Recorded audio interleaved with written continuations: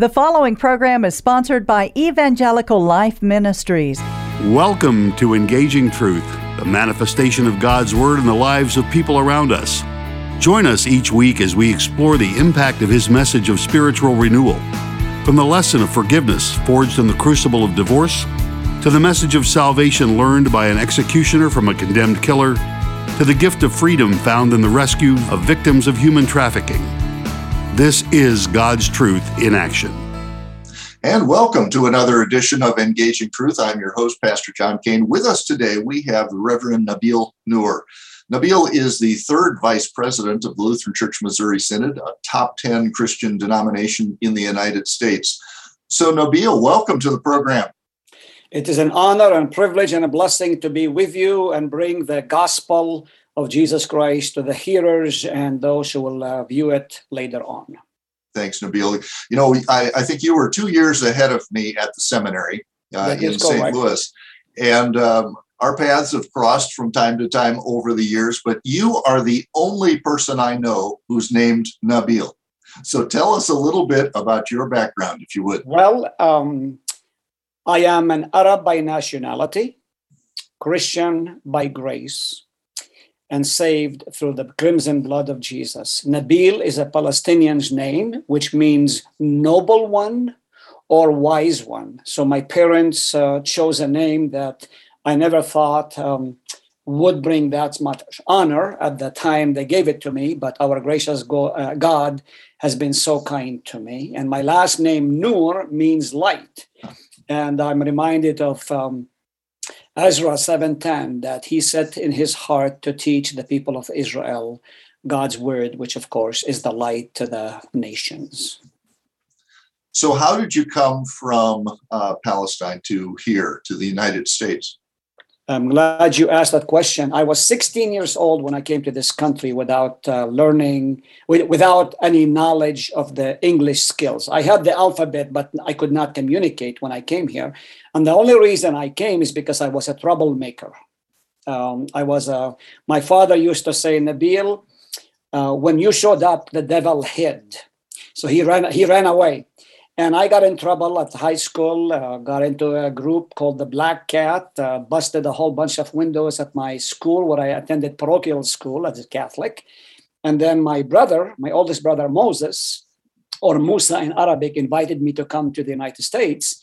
And I really didn't want to come, but I was telling my friends that I was invited. And they says, oh, Nabil, why don't you go to the States and just check out all those chicks out there? So that was my intentions when I came here.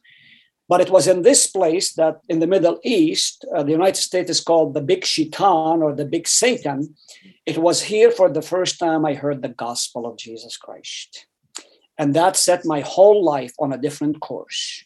As a young boy, as a Catholic, I never opened the Bible. And when I came to this land of the free and the home of the brave, the Bible became my source of food and happiness. And so even before I considered going to the seminary, I ate the Bible. I devoured it. I could not get enough of it, so that a year later when I went back and I caught what my father said, he said, Nabil, I don't know what happened to you. You left as a devil. You came back as an angel. And I said, Dad, let me tell you about Jesus Christ. You know, we had all the churches where I grew up. I was baptized at the Church of the Annunciation in Nazareth. I lived my life at the steps of the church, but I never really heard with clarity and the distinction of the pure gospel, I am saved by grace alone, until I came to this country. And I shed more tears about that because as a young boy growing up as a Catholic, I needed to appease God. So what I would do, literally, John, is I would pick up the sharpest rocks and I would kneel on those rocks in the presence of the statues of Mary and Joseph until my knees bled. And now, of course, I have arthritis thanks to that escapade of things. But it was the grace that oozes from the veins of Jesus that changed my life. And that's, coming over here. I never really intended to stay. I intended to come, have fun, like we say in English here, to sow your wild oats, so to speak. Thank God I did not go that route, but by God's grace, I met a lovely lady. And the day I met her, I told her I was going to marry her, and I did not want to leave her behind. So this August the 31st, next month, I will be here 50 years. And out of those 50 years, 47 with my queen. And so God has taken me on a route that I would have never anticipated or expected or even dreamt even possible. So to be clear, kneeling on sharp objects is not necessary for our salvation.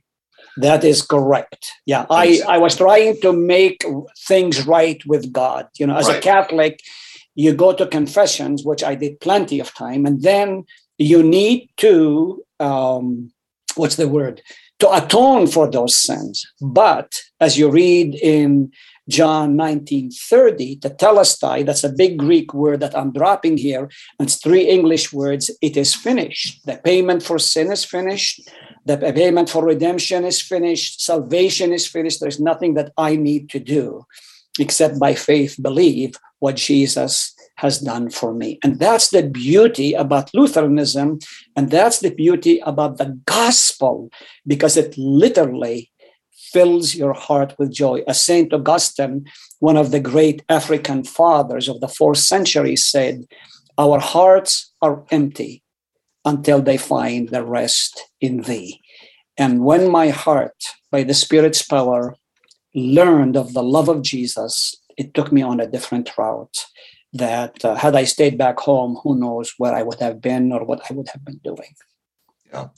So that transition from legalism and trying to save yourself to the recognition that Christ has done everything necessary for your salvation, and you stand now as a completely forgiven, loved child of God. That transition from your Roman Catholic past to Lutheranism, how did that happen that you became a Lutheran? Well, when I came here and I heard the gospel, and I got to admit, I was at the Assemblies of God Church the first time I heard the gospel. Clearly, of course, they do add, you have to do all of these things afterward, decision theology and all that. And I respect that in their teaching. But it wasn't actually until I met the Queen, who is now my bride for 45 plus years. She was a cradle Lutheran. And she said, I can't live with their teaching. Why don't you come and visit our church? So I did. And the first time I went, I said, oh my gosh, this is a Catholic church. She said, no, we're not Catholic. And so I began to go and listen more carefully. And there was a distinct difference of teaching by grace alone, through Christ alone, Scripture alone. That became the foundation, and I hungered for that, and I intended to learn as much as I can about Lutheranism. But first, I needed to learn what Catholicism was about. So I read over 1,000 pages of Catholicism, what they teach, and we are totally different extremes. It isn't that we're not very similar. We are on many, many aspects, except we say Jesus only. They said Jesus plus. That's the 2 major differences. There's others, but for now, suffice to say, that's the difference. And the great things, and going back to the earlier question that you raised up, John, it is this. We move from legalism and lawlessness to love and light, because love flows from the veins of Jesus. For God is love, right? 1 John 4:19, we love because he first loved us. And in that light and in that love, I am free. And as Jesus said in John 8:32, if you believe my words, you are truly my disciples, and you shall know, and this is the Greek word that is really important as well as in English or Arabic or Hebrew, you will know the truth, and the truth will set you free. And that freedom, that I don't have to do anything to appease God for my sin, gave me the joy of listening to the gospel and receive it by faith to comfort my heart, my guilty conscience, and all of those things. So, Nabil, once you realized that you were free from the guilt of sin, You had been set free through Jesus' cross and his empty grave. You no longer had to worry about yourself in terms, you could worry about others or serve others. So was it at that point that you started thinking about becoming a pastor? No, not really. I didn't begin, but I got involved in the church. And so I began to teach Bible study extensively because I really wanted to learn. And then I also became an elder of the church. And I thought, if I'm going to be an elder, I better know what it is that I'm responsible for and the teaching there is. I went through adult instruction, of course, to become a member, which I thank God for 14 or 18 weeks at the time that I had, which really opened my mind. But it was during and I was a Bible study leader for the youth. I was the youth counselor, so to speak. I had a man every Sunday morning, and he's still a friend of mine even today, for 5 years, which I taught during that period. He would come into the church, and then we would walk into the room, and he would say, Nabil, you're missing your call. You should be a pastor. And I would just say to him, just shut up, Tom. I don't want to be a pastor. Keep in mind, John, I had a very good, successful business. I was a professional house painter. I had 5 guys working for me. I was making money right and left. I thought I had everything that I wanted. And then others came along the way and began to say, you really need to consider ministry. He says, I'm not interested in being a pastor. But the culprit of how this came about, and I'm getting what I call spirit bumps on my body because I'm just shaking all over. I took some of our youth, 5 kids from Sioux Falls, South Dakota to Bloomington, Minnesota, to listen to Terry Dittmer, how to make youth leaders better leaders. And it was during that time, one of the kids, not from my own, but from the group, wanted to commit suicide. Oh. And so another pastor, Richard Leesky, and myself sat on the floor of the elevator for almost 5 hours with this young man, just to make sure that he would not commit. I would not let him leave the elevator. So I get to my room early in the morning, about 5 o'clock in the morning, and I get down on my knees and I said, Lord, if this is what you want me to do, I'll do it. I'm screaming and I'm hollering. This is not what I want to do, but if this is what you want me to do, I'll do it. So I get home, and then when I walk into the house and I said to my queen, honey, you better sit down. I got something to tell you, and it's not another woman. And I said, I think I need to go to the seminary. And she said, it's about time. And I said, what are you talking about? She said, honey, don't you remember when we had the missionary at our church? He kept looking at you and he said, you should consider going. I said, he did? Everybody around me knew that, but I wasn't ready, or the Spirit had not led me to be ready, I should say. And after that, we prayed. I went to talk to my... I should add one other thing. That before this happened here, about 2 months, we got a new pastor who is my mentor till today. His name is Howard Shane. I don't know if you know his name, but he calls me into the office. He says, Nabil, come and talk to me. And I thought, oh, what did I do? Because literally he calls my home and says, come to the office. I need to talk to you. So I go and talk to him. He says, I've been watching you. I like what you're doing for the youth. And so he opens his wallet and he gives me a picture. And he says, I want you to go to this place. I had no idea what it was. It was Luther's Tower at the St. Louis Seminary. He says, Nabil, you need to go there. I says, not you too. That's what I told him. Anyway, so fast forward, here we are in the ministry, just celebrated 28 years, 5 years of education, unbelievable journey. If you know Jeremiah 29:11, I know the plans I have for you, plans of good and not of evil, to give you a future of hope. And this past Sunday, my title was Seeing the Unseeable, that God works and ordains everything behind the scenes. God was molding me, fashioning me, forming me by the gospel so that I might be the servant he wants me to be. And it was at that moment that I began looking seriously about it. And in April of 89, I had signed to go to seminary for boot camp in Greek. And the rest is history as far as ministry is concerned. Well, you said that people saw that God's hand was with you for many years before you went there. And, looking from the outside at your life and being at some of those conventions where you got elected, I think you were South Dakota district president, if I wasn't. No, I wasn't. I was elected to the second vice president and first vice president. And then I was elected to the synodical. Right. And it was Matt Harrison who called. He says, Nabil, do you think you could work with me?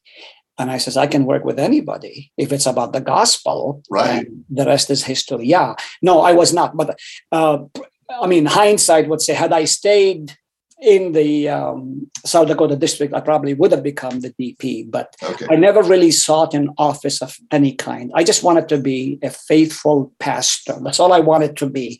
But God had other plans, And one of the things I often teach when I travel around the country, which I do quite a bit, it is this, that if you want to make God laugh, tell him your plans, and he will tell you otherwise.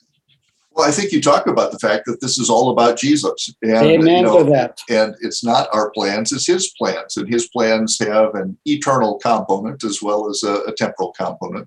But working through you, he is doing some amazing things.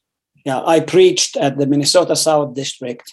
It is all about Jesus, Colossians 3. And I began my sermon.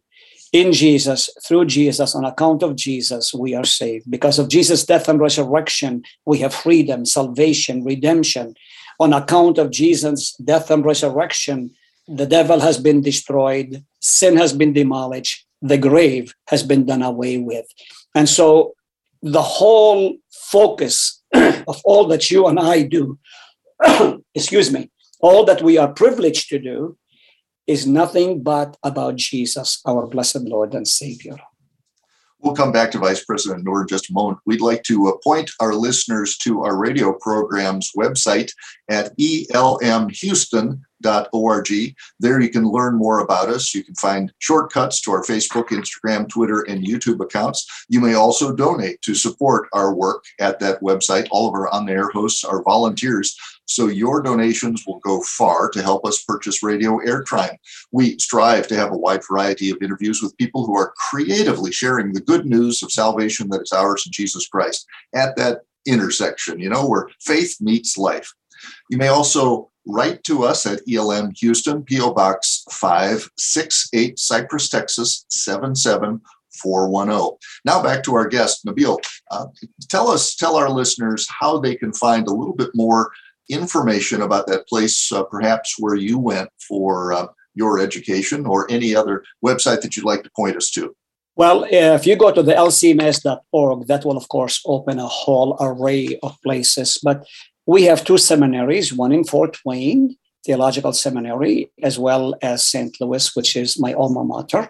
That's what I went to. And you can just put Concordia Seminary or Concordia Fort Wayne Theological Seminary. You can find that. But if you want to know more about me personally, I serve in God's Vineyard in Hartford, South Dakota.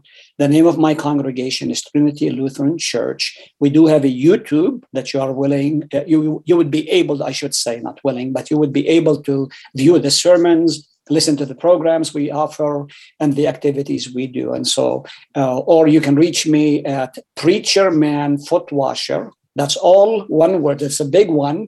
I'm sure the radio station can provide that for you on their website, preachermanfootwasher@gmail.com. And I need to share why that name for my email. I take tours to the Holy Land because that's where I am from. And I've been doing that for 26. I will be leaving in 20 days from now to the tour. And often we go to the Jordan. And people want to be baptized. And I said, if you've been baptized once, you don't need to be baptized a second time, because one baptism is good because it's not what you do, but what God does for you. And I said, what can I do in this place that is so meaningful to so many people? And so I decided to wash the feet of all of my travelers. And not only do I wash them, if let's assume it was you, John, who were with me, I would ask you to take your shoes, step into the Jordan. I would wash your feet. And as I'm washing your feet, I literally say a blessing specifically for that person. Whatever that person, because we've been together for a few days and now we are at the Jordan. So I know a little bit about you. I'll say a prayer for you and a blessing for you and give you a hug. And so that's where the name for my email, Preacher Man Foot Washer. I'm constantly preaching. Even if I'm having breakfast, I'm preaching in the good sense. Because in the West, we say, don't preach to me. Well, yeah, but preaching literally is good news. My gosh, I got good news. I want to share it with you. It's better than the lottery. And so I'm sharing that, whether I'm walking or talking or whatever it is that I'm doing. And that's really a privilege when you look at every opportunity through the lens of the gospel, euangelion, the good news, and you share that good news. And if you remember what the prophet Isaiah said in 52:7, how beautiful are the feet upon the mountain of those who bring good news, who proclaim salvation, who say to Israel, your God reigns. And so this is a privilege. It's a blessing to share the sweet melody of the gospel that changes lives. So often, people are looking at the problems of the world, whether it's COVID or wars or famines or earthquakes or storms. They look at all the problems and say, where is God in all of this? How do you get people to transition from thinking only about heaven to realizing God's presence in their life and the difference that he makes right here and now?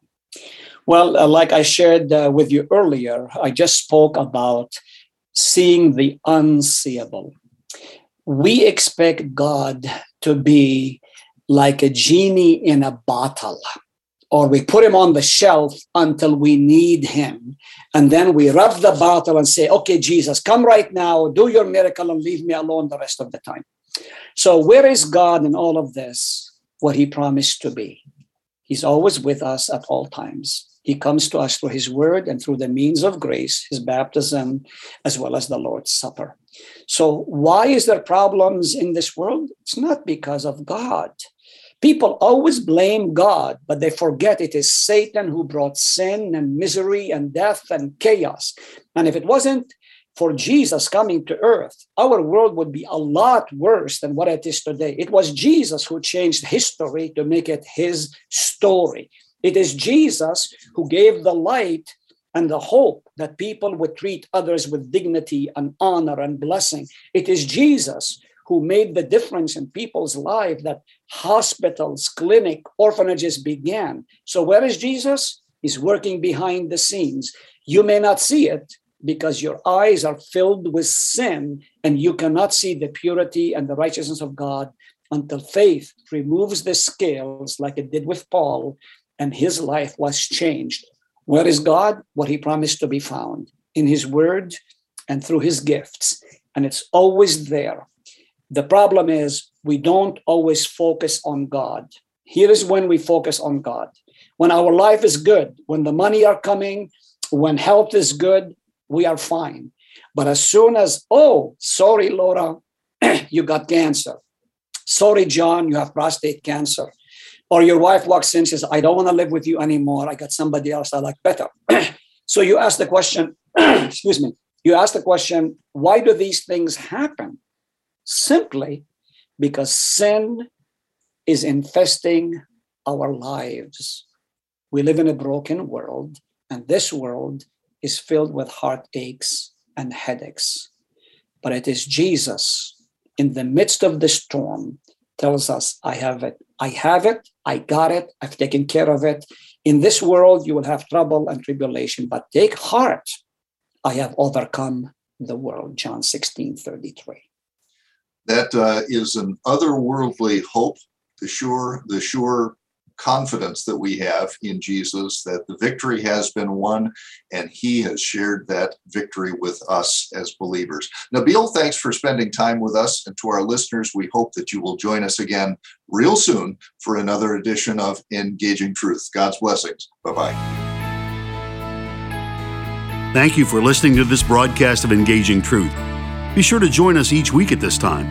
To help support our ministry, contact Evangelical Life Ministries Post Office Box 568, Cypress, Texas 77410, or visit our website at elmhouston.org, or find us on Facebook at Evangelical Life Ministries. Thank you.